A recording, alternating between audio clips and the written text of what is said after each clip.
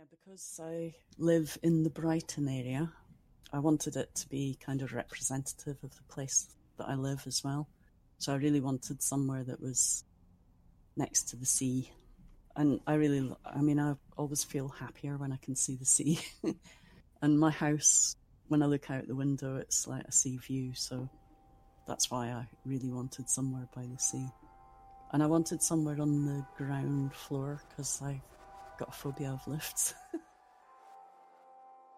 Welcome to an as-yet untitled podcast about crypto art and digital exhibitions. I am your host, Harrison Wilmot, and I'll be chatting to artists, curators and collectors over the next few months.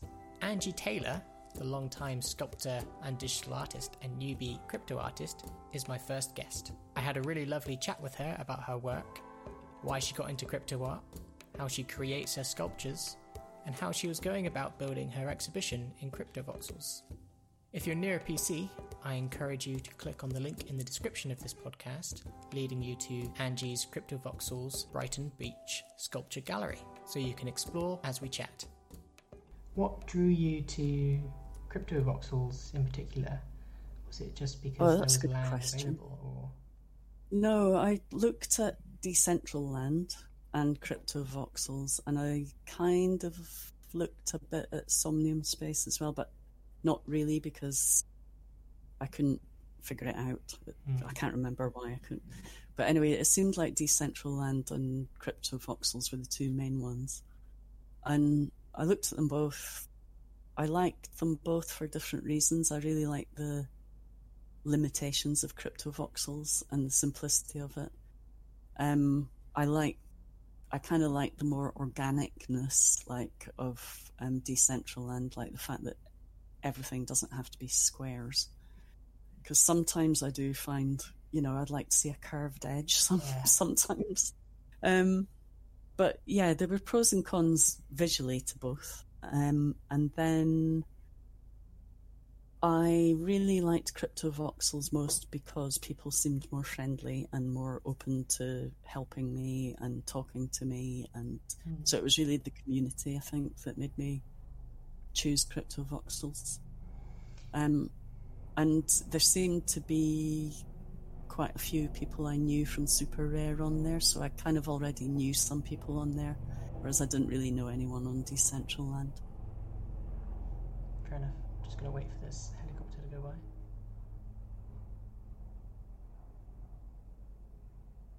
Nice. And yeah, I'm quite interested in voxel. I mean, I've done voxel sculpting with Medium and Masterpiece VR, but not to such a limited, 126 voxels. But I really like the challenge of doing that. So what I'm doing at the moment is making my sculptures in voxels.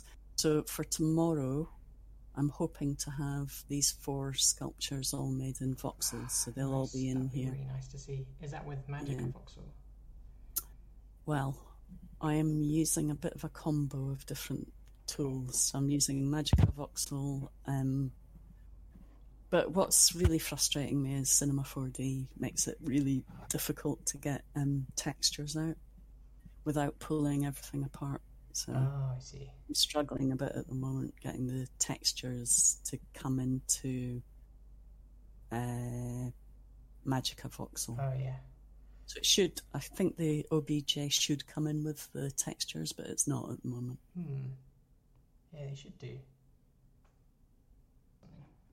Yeah.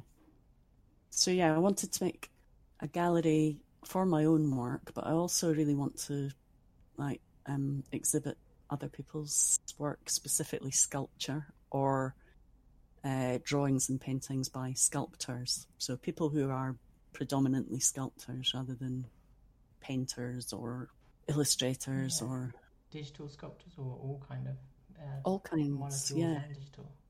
Yeah, Nice. any kind. Like I'm from a traditional sculpture background, but obviously I'm doing digital sculpture now.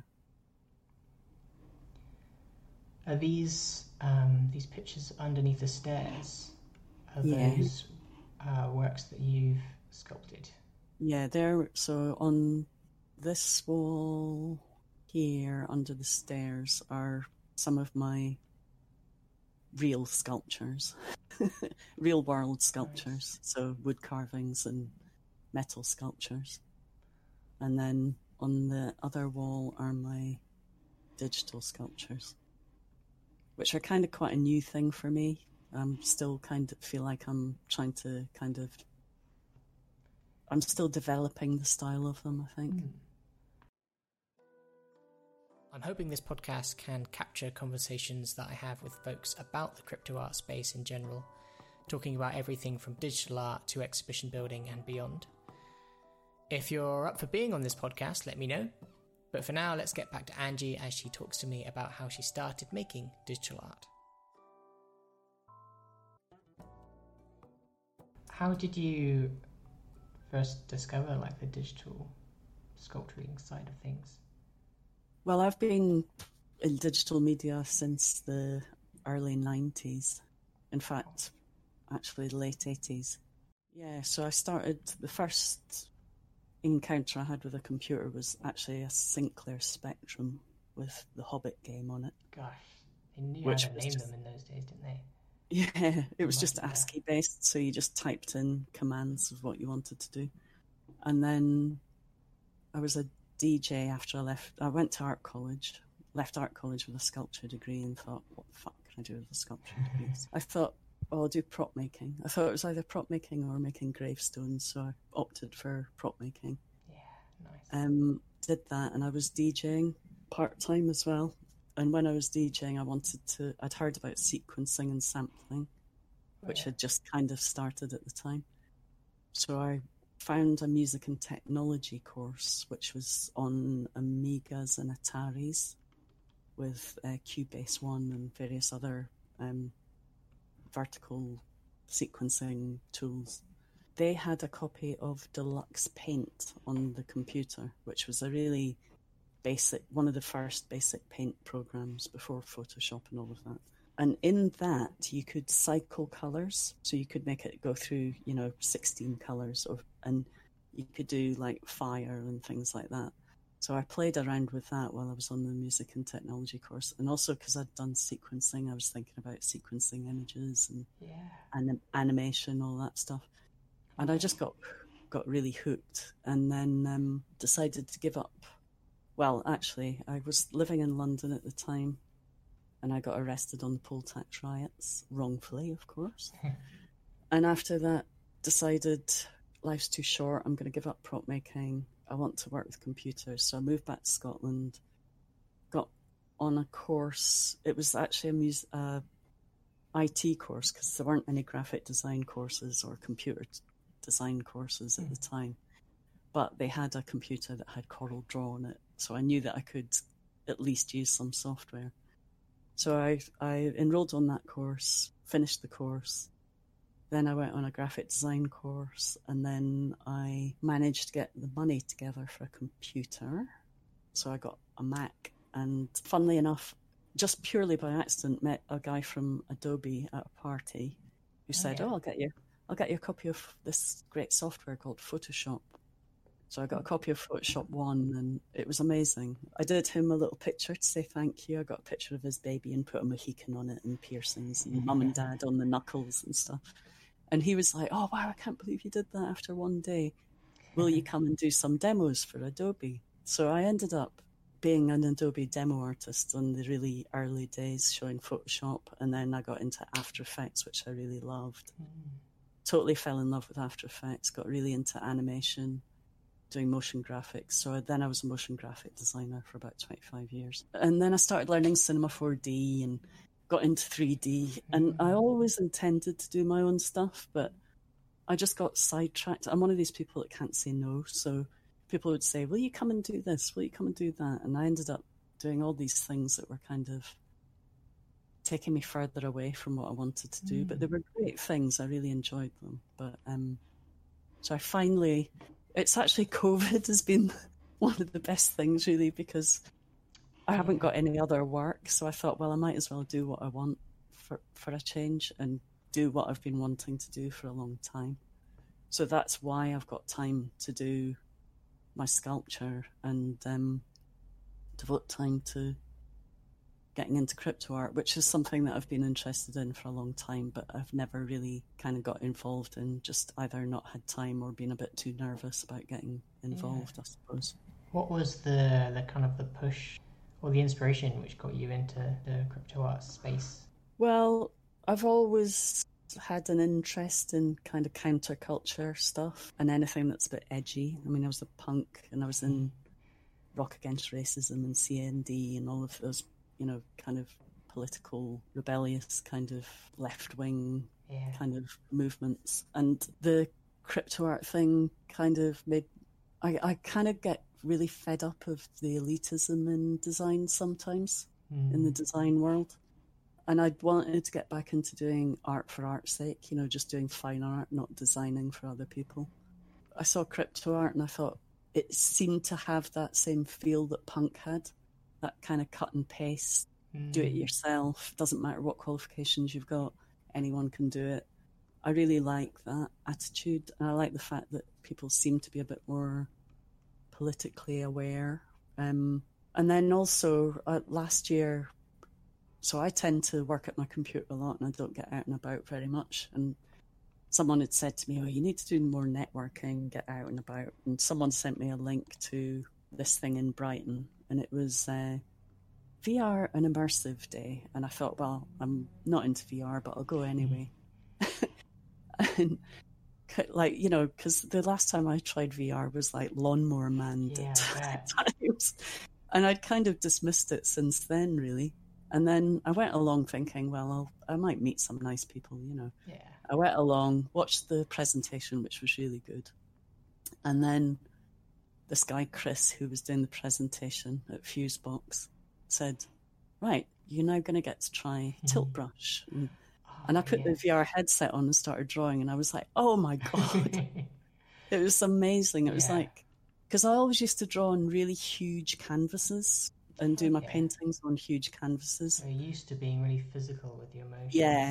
Yeah. And I always got frustrated that they could never be big enough. Yeah. And it was amazing to be inside your own artwork. Yeah. And I just loved it. So I applied for a residency there at Fusebox, and I got a residency for, I think it was 8 months.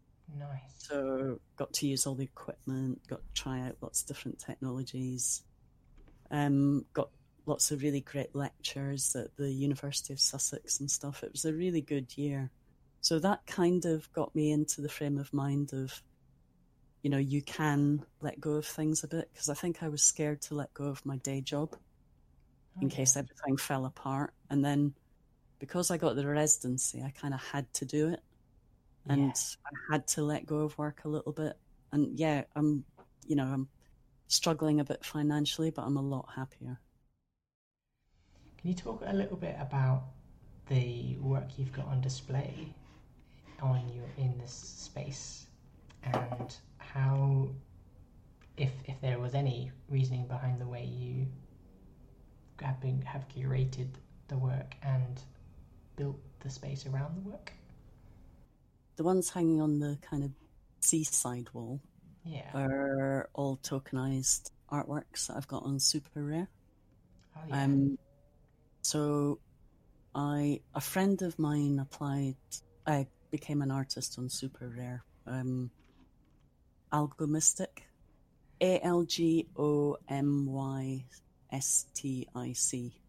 I've known him for years. He worked in the software industry as well. So when I was working for Adobe, he used to write plugins for After Effects. He wrote some of the most amazing plugins for After Effects. And then he started doing like art-based stuff with the skills that he had. And he went on to Super Rare. And I thought, oh, what's that? It looks interesting. And that's when I kind of really... Because I'd been interested in crypto stuff before that, but hadn't really... It seemed all a bit financial to me. And I had the same perspective. Yeah, it doesn't really... You know, anything financial, I kind of think... Oh, great. When it became art-based, it started being interesting. Yeah. And he got on there and he said, oh, it'd be really interesting to see if it could be a way for artists finally make money out of the work they create, because that's the dream for everyone, is just to make art and make money from it. Yeah. Enough money to get by. That's all most artists want. And it's so bloody difficult for us to do it. Yeah. So that's what was interesting to me. So then I thought, well, I wanted to make these digital sculptures, but what I always found with digital 3D applications, like I use Cinema 4D and I love it, and Blender, but I always find that 2D screen creates a kind of cut-off in terms of the connection between you and the object. Yeah. Whereas and also you can't really sketch. Like when I create sculptures, it's usually wood carving or something. So what you do is you kind of sketch with the chisel a rough shape. Oh, yeah. And then you go in the same way that you draw, and then you go over it until it becomes more refined or gets to where you want it to get to. And you don't really have that with 3D applications. You've got to really know what you want to create before you start creating. It's not as experimental. I don't know. I disagree. I faff around in Blender for a long time and try different things and experiment. I in a similar way, I find it's like breaking down and kind of reducing the material until I find something which is I like. Yeah, I guess if you use the sculpting tools in Blender or something, it kind of has that, but you can't really draw in the same way that you can in VR. You know. Yeah, there's definitely like because you have mouse and keyboard, there's no hand. Yeah, exactly. So you can't it can't track the 3D space. So you're thinking in 3D space, but then you're having to kind of translate your thoughts for the computer. So it's almost like you're having to be the translator. This is what I want to do. This is how you should understand it. Whereas when you're in VR, what you're doing is immediate. You're not having to make any kind of translation for the computer. Yeah. So if you want to look at the back of something, you don't have to pick up the mouse and remember which button to press, and you just literally walk behind it and you can see behind it. If you want to just see something from a different angle, you just move your head from side to side. So you're not having to translate a hand and mouse movement. You're actually looking around the back of something or looking at the side of something. So for me, it just felt much more immediate. And I've got ADHD, so one of the things that's been an issue with me in the past is I need to get ideas out really quickly. Otherwise, I get another idea and then that just completely wipes that idea out, and then I go off to that idea. Yeah. So if something takes too long to get to a kind of state where it exists, then it ends up just being unfinished, and I've got so many unfinished projects. But because VR, it's really, really quick and easy to sketch something in 3D really quickly. It's like within a really short period of time, I've got something that's actually in the form that I want it to be. It might not be finished, but it's like in a form that I can see and understand and work with. If that makes sense. Yeah, it makes a lot of sense. You mentioned you have ADHD, and I read on your website that a lot of your work is inspired by or influenced by that. Can you talk a little bit more about how that works? Yeah, I guess so I've got ADHD and Asperger's. Call me Lucky Angie. So I didn't really know that until later in life. I mean, I knew there was something not quite right, but I didn't know what it was. And then sort of getting a diagnosis has been a massive help to me, because it's made sense of things and it's helped me to figure out why things are a certain way and why I have difficulty understanding what other people are talking about, and why I tend to put my foot in things and say the wrong things and all sorts of other things. So it's been quite a big thing in the last few years. And I guess when I look back at the work that I was doing at art college and after art college, it was about that, even though I didn't know it was about that. So it was a lot of it was about isolation, not fitting in, being angry, getting frustrated, all those kind of things. And then when I was at Fusebox, I thought, what I want to do is create an environment that kind of makes me feel like this is my world, this is how I would like my world to be, kind of thing. Yeah. And other people can come in and experience it. So I created a VR experience called Scattered Mind. Oh yeah. And it's a woodland that you walk through the woodland, and there's all these kind of metamorphosis tree humans. So there's the kind of trees with people growing out of them. So it's kind of peaceful but scary at the same time. And then you get to this, there's a huge tree at the end, which is like the actual size of a giant redwood tree. Wow.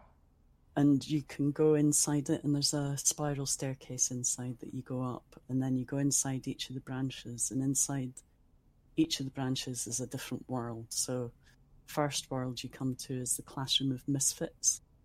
Oh, yeah. And it's about witchcraft and the people who were persecuted for being witches. I always kind of think were probably people with things like ADHD, Asperger's. Yeah, right. So it's about them, and it kind of talks a bit about some of the things that happened to them. And one of my sculptures actually is about the witch trials, the circular one that has like a star and a tree in it.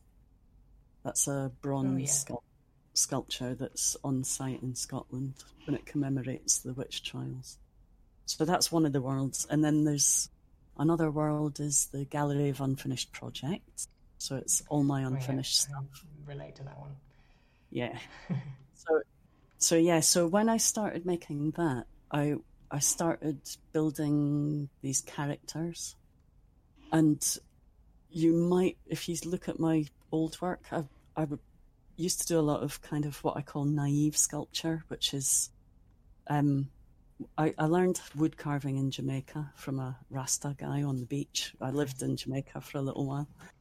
And I really loved that way of carving, really, really powerful, but not really ultra finished, sort of primitive kind of thing. So I wanted to kind of capture that, but also give it a kind of futuristic twist as well. So that's when I started doing these carvings, like the seahorse is kind of like a bit of a mixture between the two styles. I really love the seahorse.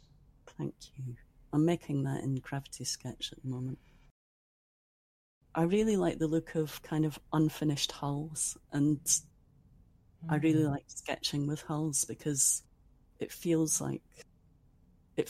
the most like wood carving that I've found out of everything, especially in Gravity Sketch, because I can build up and then I can start to kind of, use the subdivision to kind of change the shapes a bit afterwards.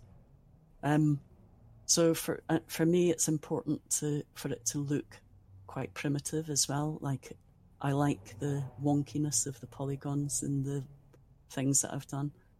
I like allowing kind of almost like errors to stay. Yeah, I like that as well. So I feel like the style is still evolving. Probably out of all of them, the one that I like, the one that I'm happiest with. Not that an artist is ever happy with what they do, but probably the kneeling one. I like that one, and I think the latest one I've done is the Day the World Turned Day Glow, which is the really bright animated one. Yeah. So those are probably getting more towards what I want to do. So each one I do is getting kind of slightly... refining your practicing process. Yeah. Thank you. I really love naive art, like Basquiat is one of my favourite painters, and Frank Bowling I love, and Hannah Hawke and Linda Starling is one of my favourite artists. Nice. I can definitely get behind it. It feels like I have like an aversion to things being too precise and designed when it comes to 3D art and photogrammetry and all that. And I like to, when scanning or designing, capturing things, I enjoy like the odd mistakes and the weird things which kind of pop up without you expecting them. And I like this idea of naive art. It's yeah, cool. it's actually one of the art movements that isn't really that talked about or known about. I think a lot of people make the mistake of thinking naive art is art that's done by people who can't draw. Yeah, which it's not. It's yeah. people. It's like deliberately, choosing to express yourself quickly without overworking it. I think that's the key. Yeah, I think that's cool because you there's like a greater sense of like abstraction and more kind of like letting the person viewing the art kind of filling in the details. Yeah, and you're kind of rejecting, convention because people are like, want you to make something that looks perfect and realistic. And I did that when I was doing prop making. We had to make things look like you wouldn't be able to tell the difference between the prop and the real thing in close-up photography. We used to have to make things like pigs on spits, and they had to look like a real pig on a spit. So we had to do lots of silicone molding and airbrushing, and it was really fascinating figuring out how to make things look real. But then as soon as you learn how to make it look real, it becomes boring. Yeah. And I think it's still important. Like I still do like what I call proper 3D modeling. Like I've got a few heads that I've made of, that are more traditional sculpts and drawing. I'll practice drawing something to make it look real because I think it's a really good way of seeing things and understanding things.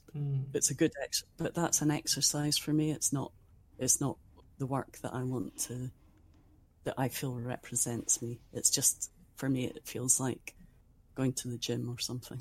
Yeah, exercise. Yeah, more of a practice. And I like the way that the working with hulls in that way, it kind of shows the signs and marks of the work, like, when you're chiseling something or while you're painting something, you can see the individual paint strokes that the artist makes. Yeah, I think it's like a real humanity. You can read how it was sculpted and you see like the layers of it. Yeah, and you capture the feeling of what you were feeling when you were because I move from idea to idea really quickly, I have to kind of express what I'm feeling really quickly. Otherwise, I'm feeling something different, so it'll change. Yeah. So that is what I was feeling at the time. And then if I take that and I kind of change it and perfect it, then that's not what I was feeling anymore. So I guess that's why I like that as well. That's really interesting. Do you have any... But then I get obsessed with lighting and I hyper-focus on... So materials and lighting, I go down a rabbit hole with, and I end up it'll take me 2 days, to light and render it afterwards. Yeah. I'm similar as well. I kind of get the sculpture done and then where shall I put lights and things? How shall I put the camera around in which angle and things? There's too many options. Yeah. Sometimes it's good to limit yourself. Say, right, okay, I'm only allowed to use... I always only use 3 lights. I'll use like 3 lights maximum. I'll choose a palette of colours maybe for each sculpture and say, right, you're not allowed to choose anything else but that. Because if I don't limit myself, I'll probably end up... And even with those limitations, I'll be like, I could go that way, or I could go that way, or I could do it that way, or... Limitations are good. They really help.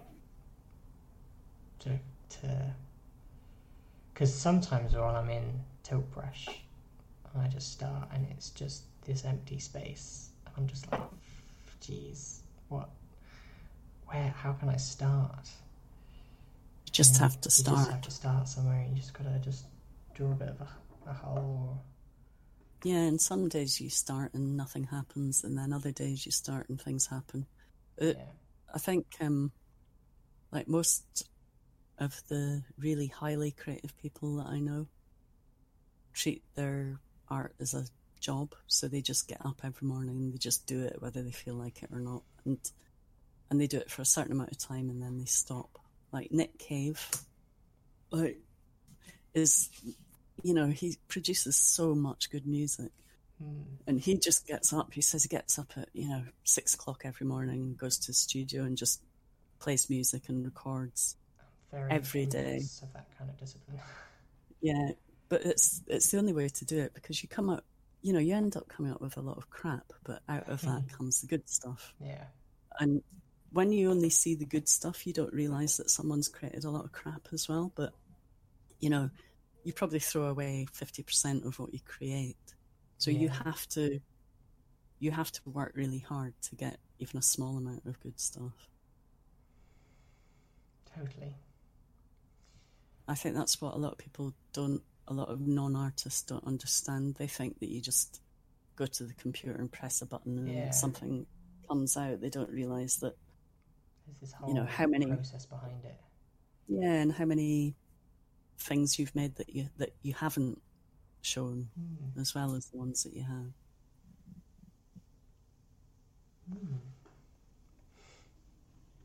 So and I'm also like really into animation as well. So my first 2 or 3 were not really that animated, because I wanted to concentrate on just doing the sculpting. But I want to start doing more animated sculptures.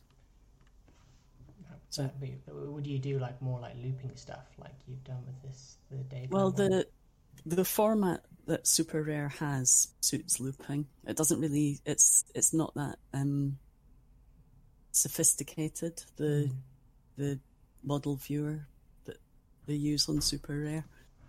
So you can't really have a camera animating following something. So it has to be kind of a static object, but that has animation in it. So that's why with that one I did so this is an old trick. When I started doing motion graphics, it was like I worked at a company where they didn't have a computer. So to do rolling titles, they had a drum and used to print out the text and wrap it around the drum and then rotate the drum in front of the camera. And I just thought that was genius. Yeah. I thought, that's amazing. And then, so I use that a lot in my animation. So you can use what's called an offset filter to kind of do the same digitally. You basically offset the image so it keeps going past the camera. And it gives the effect of continuous movement. And that's what I've done with that one there. I've rotated the globe constantly. Yeah. And then the car's just bumping up and down. So it looks like the car is going through lots and lots of road, but it's actually just a globe rotating. Brilliant. So I'd like to do more things like that. But also maybe more... I don't know whether I want the sculptures to animate or not. I quite like the fact that they're frozen in an animated world. A lot of the sculptures come from music as well. Like that one's called The Day the World Turned Dayglow, and that's a song by X-Ray Spex, who were one of my favourite bands back in the punk days. And it's about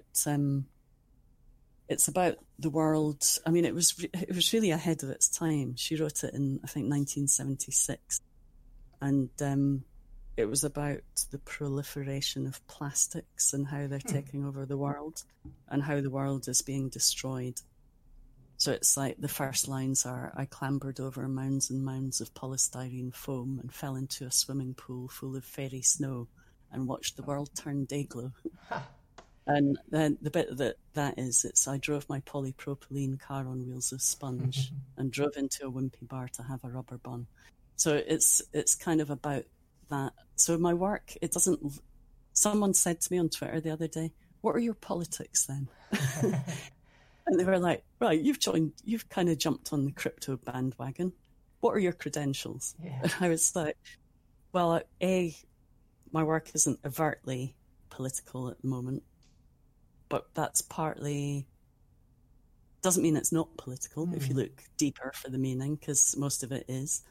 But also, I'm kind of new to this world, and I want to find my way around before I start pissing people off. Yeah, I can get just kind of, and I have kind of already got involved in a couple of discussions where I thought, oh God, I wish I hadn't said anything. It seems like there's quite a lot of strong characters in the crypto world. So I think my work is political, but it's just not overtly political. I mean, I'm not really. You're probably never going to see, like, Bitcoin symbols all over my pictures and sculptures. Doesn't mean I don't have thoughts and ideas about that aren't being expressed. It just means you've got to look a bit deeper for them. That's all. Like the roll the dice one is. It's funny because I did that before Black Lives Matter. Oh, yeah. But that's what it's about. It's about, Rodney King and, the hundreds of thousands of people who have been badly treated and oppressed by the police, including myself. Yeah. But, yeah, it's really about race. Nice. Well, Angie, that was really a really fascinating conversation, and thank you for chatting to me. I'd love to invite you again to have a chat. Anytime. If this becomes a thing. Well, one of the good things about ADHD is you can talk for hours. So if you ever need someone to talk, you know where to come. Cool. Thank you. That's good. It's getting me to stop that's the problem. I actually wanted to say, because you were posting about ADHD on Twitter, I discovered that I have a lot of ADD symptoms and ADHD. Oh, really? So yeah, I just want to say thank you, because through you I now understand the way I am. Yeah, well, congratulations for being one of the gang. Thanks. It feels good to be part of the club. Yeah. I mean, there's pros and cons. There's always pros and cons. But one last question before I stop recording. If you were to introduce crypto art and VR art to a new person who was listening to this and is interested in what would you say to them? That's tricky, because it would depend on who they were and where they were, what direction they were coming from. But I guess I would say, don't knock it till you tried it. Just try it. Yeah, that's good. Yeah, give it a go. Brilliant.